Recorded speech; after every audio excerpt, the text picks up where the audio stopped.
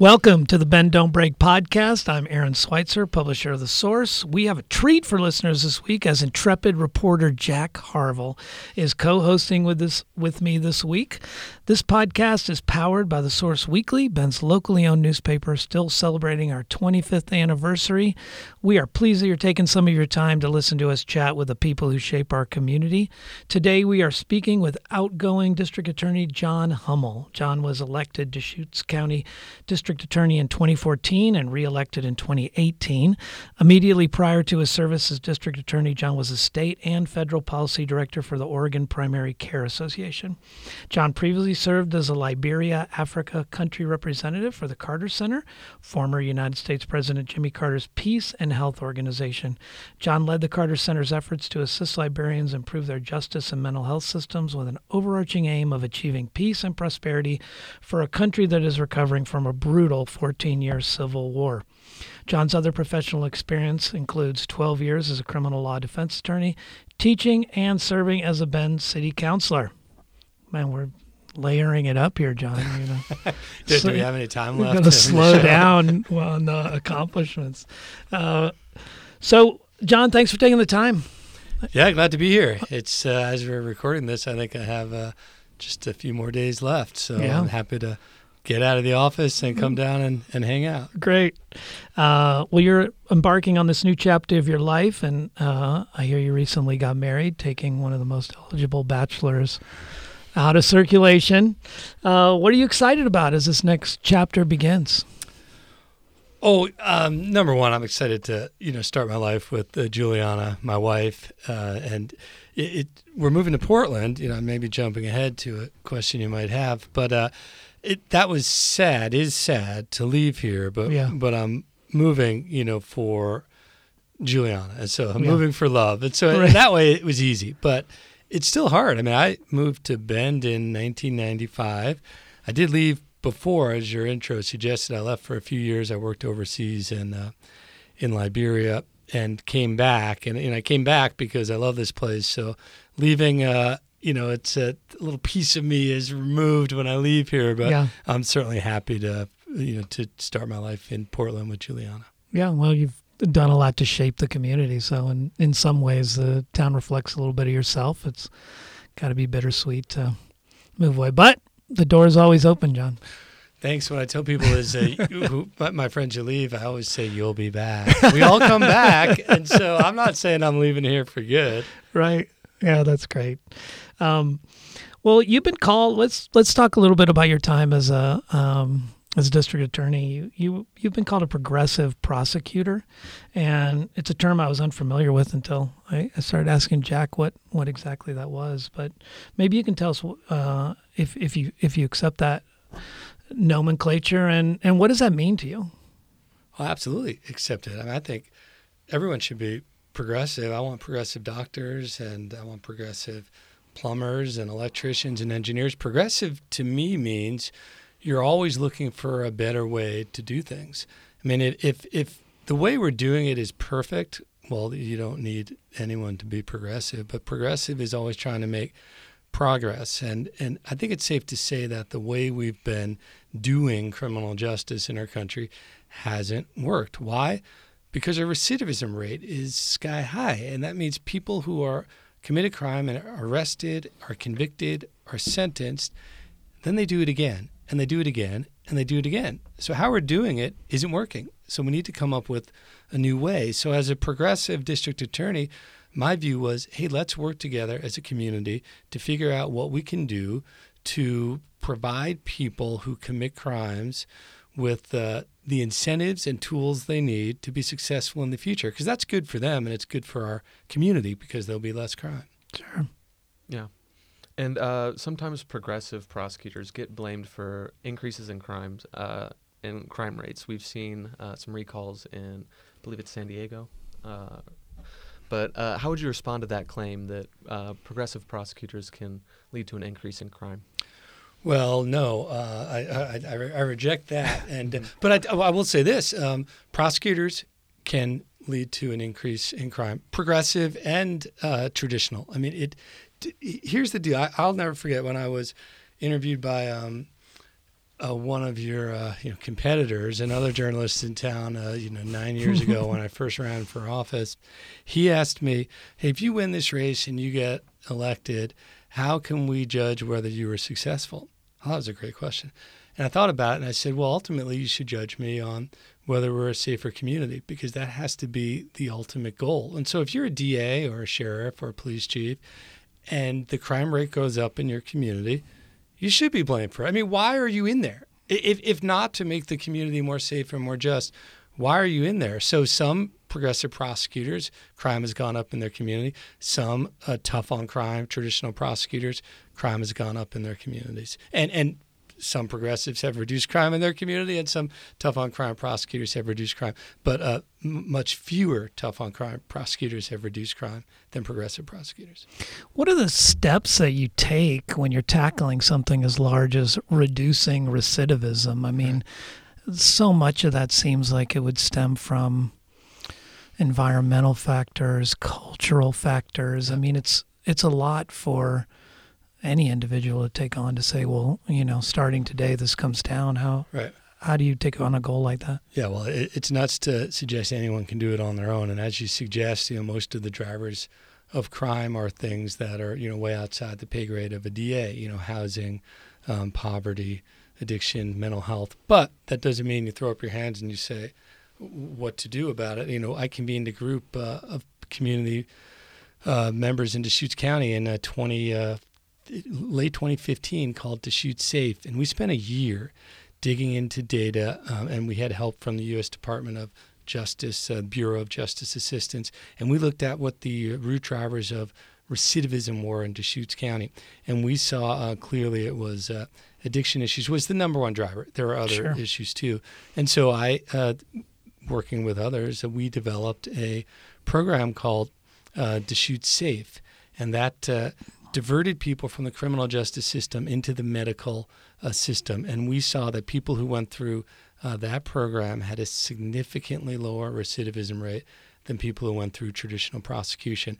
And then once that program got up and running and stood on its feet, then we developed other programs in the office. And our Veterans Intervention Program and our Emerging Adult Program are two examples of that. So it's going to be different in every community. So one, you have to diagnose the problem and then come up with the treatment.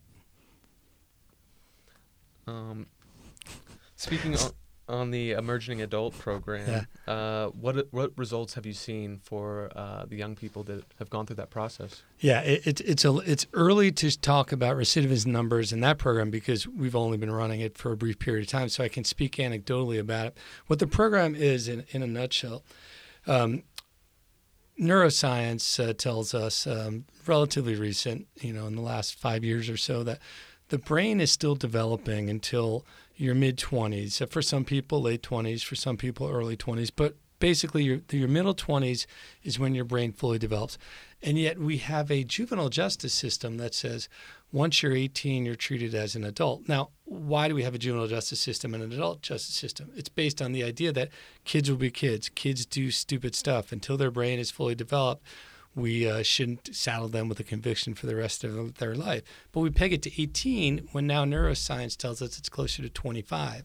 So I said, all right, taking that new science, me and my deputies can treat people who commit crimes between the ages of 18 and 25 the same way they would have been treated if their case was handled in the juvenile justice system. And that means the focus will be on rehabilitation, not punishment. And if the person successfully does what is asked for them, they will get out of the case without an adult conviction. And so we've seen people who were kind of hopeless, often, couch surfing, unemployed, without a direction in life. They get in this program, and we have mentors, adults who have previously gone through the criminal justice system who mentor these kids, and we've seen great progress. Now, it's anecdotally. I can talk to you about all those kids. I want to see the big data that'll be developed in about a year on whether recidivism rates are reducing, but I expect that they will. Mm-hmm. It seems like one of the themes, and I mean this came from what I consider the very poorly worded defund the police, but that the idea is that you're moving some of these folks into other aspects of the social services networks, from prosecutorial areas to medical. Right. What kind of cooperation do you see, for lack of a better term? I mean, you're putting this on there. You got to shift funding, I imagine. You got to shift mentalities. What kind of challenge does that bring? Well, I mean, it brings challenges, unfortunately, because some police are a little resistive to this. Others are supportive, but the ones who are resistive, of course, over 8 years, I've talked to many police officers, Sure. and I think messaging is part of this problem. Like the defund, as you said, I disagree with that messaging, but I talk to some officers, and a place where I talk to them a lot, unfortunately, is crime scenes late at night. 3 a.m., cold weather, there's a homicide. You can kind of bond with people around because it's a pretty dark, morose setting, and so you support one another. So I often have my best conversations with cops in those settings. So I said to a cop once, I said, hey, what new things are you doing at the Bend Police Department? He goes, oh, we got this great new program. And he started telling me about the program. And it was, I hadn't heard about it. It was a pretty cool program. And I was like, oh, that's pretty neat. So I said, so, hey, why do you guys get so resistive when people start talking about there needs to be a new way of policing? And he's like, oh, I see what you're doing, Hummel. He goes, no, those people say all cops are bastards. Those people say, I'm like, hey, well, some of them say that, not all of them say that. Sure. But also, how about you just listen to them? They're saying we want policing to be improved. And you just told me about a new thing you're doing at the Bend Police Department. So you want policing to be improved. So why can't we talk about how the criminal justice system and policing can be improved? And he's like, yeah, no, they just say all cops are bastards. I'm like, I know, I hear you, but we're really close. Yeah. Because policing today is a heck of a lot better than it was 50 years ago. Prosecuting is, judging is, electricians are better today than they were. Doctors are better today. So I don't understand why. Well, I do understand why some officers are resistant to this, because it's delivered to them in a really negative, you're an awful person, way. Right. And that's hard to hear. But we're close. Yeah, that's why I brought up the thing about the messaging on it. I mean, the kind of things they were talking about, at least from I'm outside that system. I'm not in there like you are. Seemed like great work shift, like, do you want to be doing that? Do you want to be assessing people with mental health issues? Do you want to be making those calls on the street right there? Or do you want to have resources where you could call in? To me, that seemed... Well, I mean, it's a great... Think about it. If you're a kid who, a young boy or girl who, grew up wanting to be a cop, what were you thinking about? I want to go after guys who are committing murders and rapes and child sex abuse. I want to take that down. You're not a kid saying, I want to be a cop so I can, deal with someone who's in a mental health crisis or urinating on themselves or homeless. That's not what you're thinking. That's what kids who grow up wanting to be doctors or social workers want to do. Exactly. And so if you take that off police's plates, they're going to have more time to focus on, the most serious crimes. Yeah. Does being a progressive prosecutor, and we did just touch on this, but what are the challenges there for coordinating with law enforcement? Well, as we touched on, some officers are resistive to the term because of what it means to them. Cops are under attack now a lot, and sometimes justifiably, sometimes not. And but they'll hear anyone who comes around who has a label of progressive, as they will equate that to anti-cop. And I'm not anti-cop, but so I have to spend more time developing relationships with police than maybe someone who came up through the more traditional ranks. Like most elected DAs were started out at a law school as a deputy district attorney, worked there 20 years. The elected DA retires and they ascend to the position. And so they already have the relationships with the cops. They came from team cop, and so to speak. So I came from team defense attorney, public defender, progressive DA, all terms that gets many officers hackles up, but not all. Many were supportive right away, but some weren't. I am, I think, proud that over time I've, developed relationships with many of the officers. But initially it was difficult. Absolutely. Yeah, you bring up a good point. I mean, your path to the district attorney's office was maybe not unique, but just different. How does your background as a public defender and a defense attorney, when you come into a position like that, how's it inform your decision-making process? Oh, completely and absolutely. As a public defender and also working as a, public health policy person. Like, I know that most people who commit crimes are good people who did a terrible thing. Some people who commit crimes are terrible people, but that's the exception.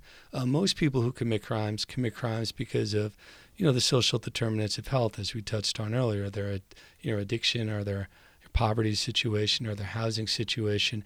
And so understanding that better enables me to develop interventions that are going to help that person succeed. And when a criminal suspect succeeds, that's good for them and their family, and it's good for our community because they're less likely to commit crimes. So coming from that background, I think I was, better able to understand that than maybe someone who's never worked in those fields. Yeah. Jack, I know I'm going to take the next question if that's okay. Go for it.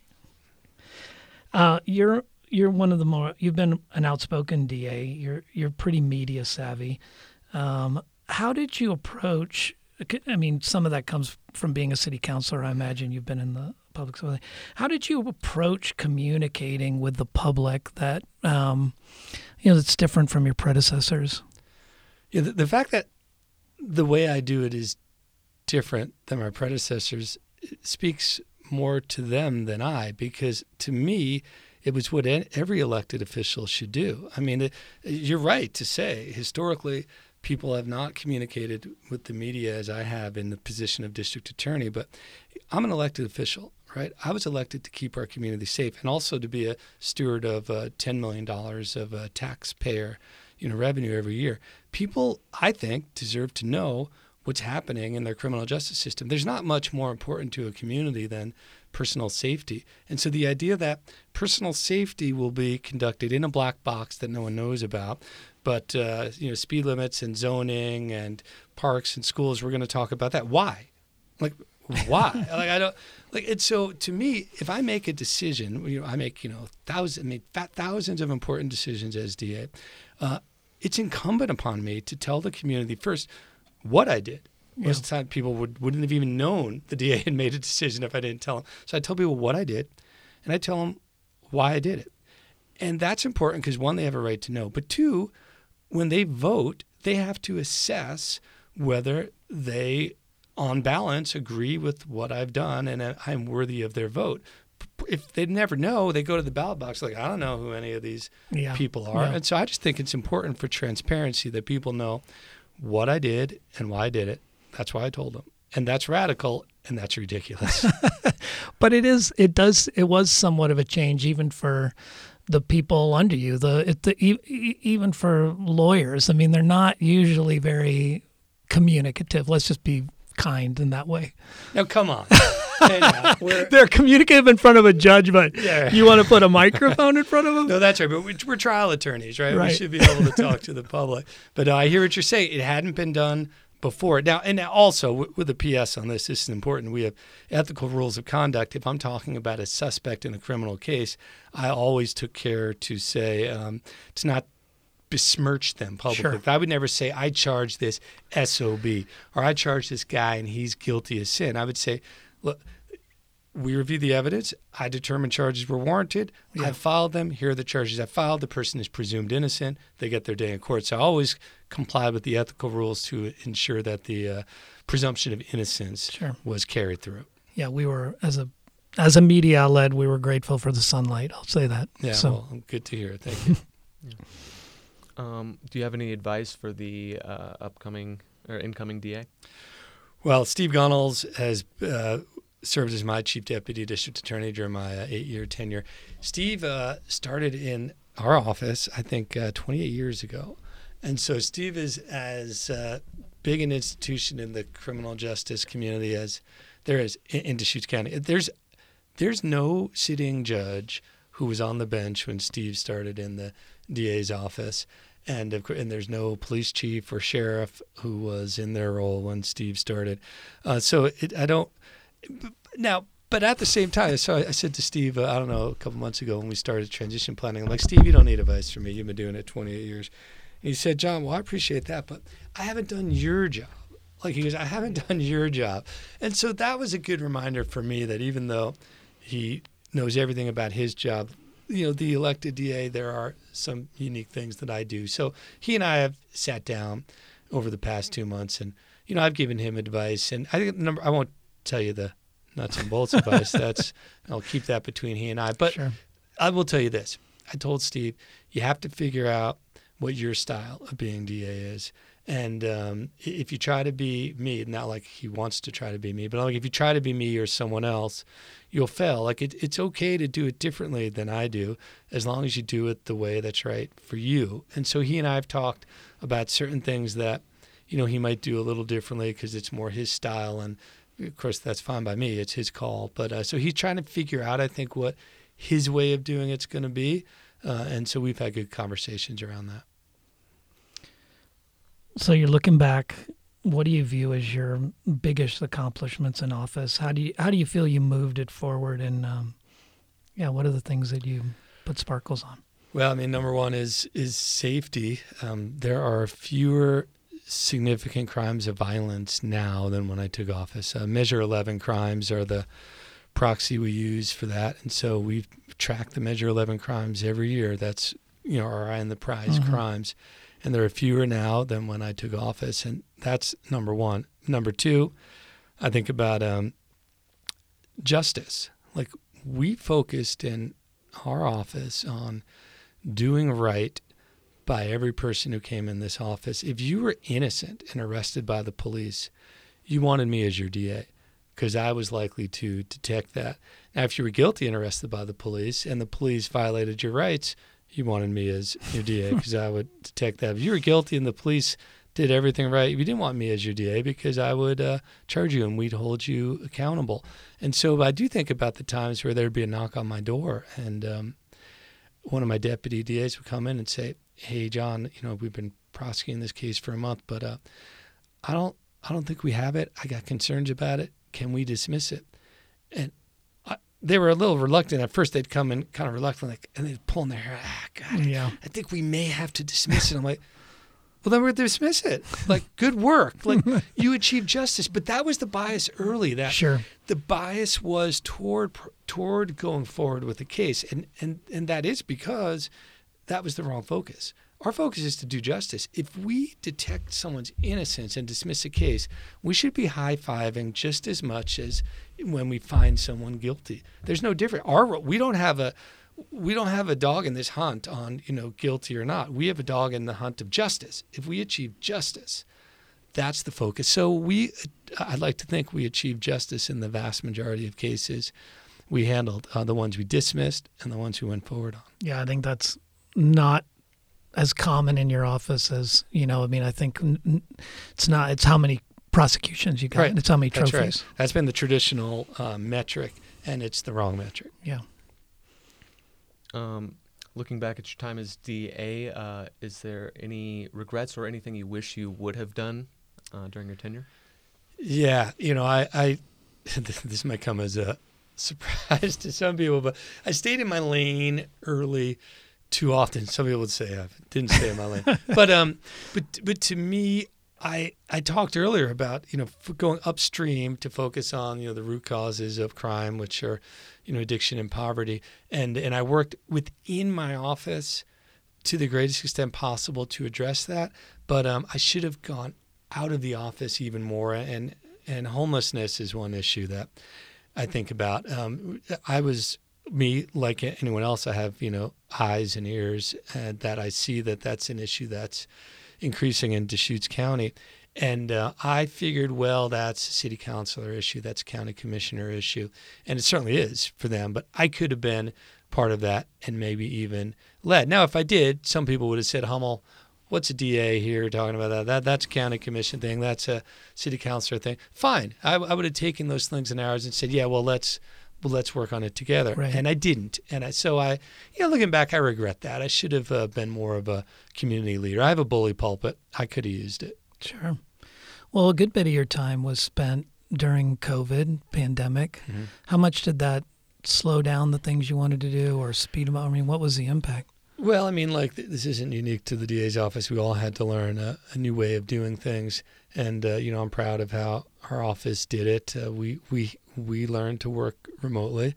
The with the court's guidance, the court has moved to many remote hearings. Presiding Judge Ashby was, a leader in that. And so we adapted to that. I wouldn't say it didn't slow us down. What did happen is the court put many cases on hold and kind of bumped them down the road. And so now that we've come out of pandemic, we've got a big backlog in the courts that would have been awful but for the fact that we received 2 new judges. And so that kind of saved us. If we didn't get those 2 new judges with the COVID delays, we would have been in big problems. But so I think great work working in collaboration with the county commissioners and Judge Ashby. We were able to get those 2 new judges. So that's something I'm real proud of too.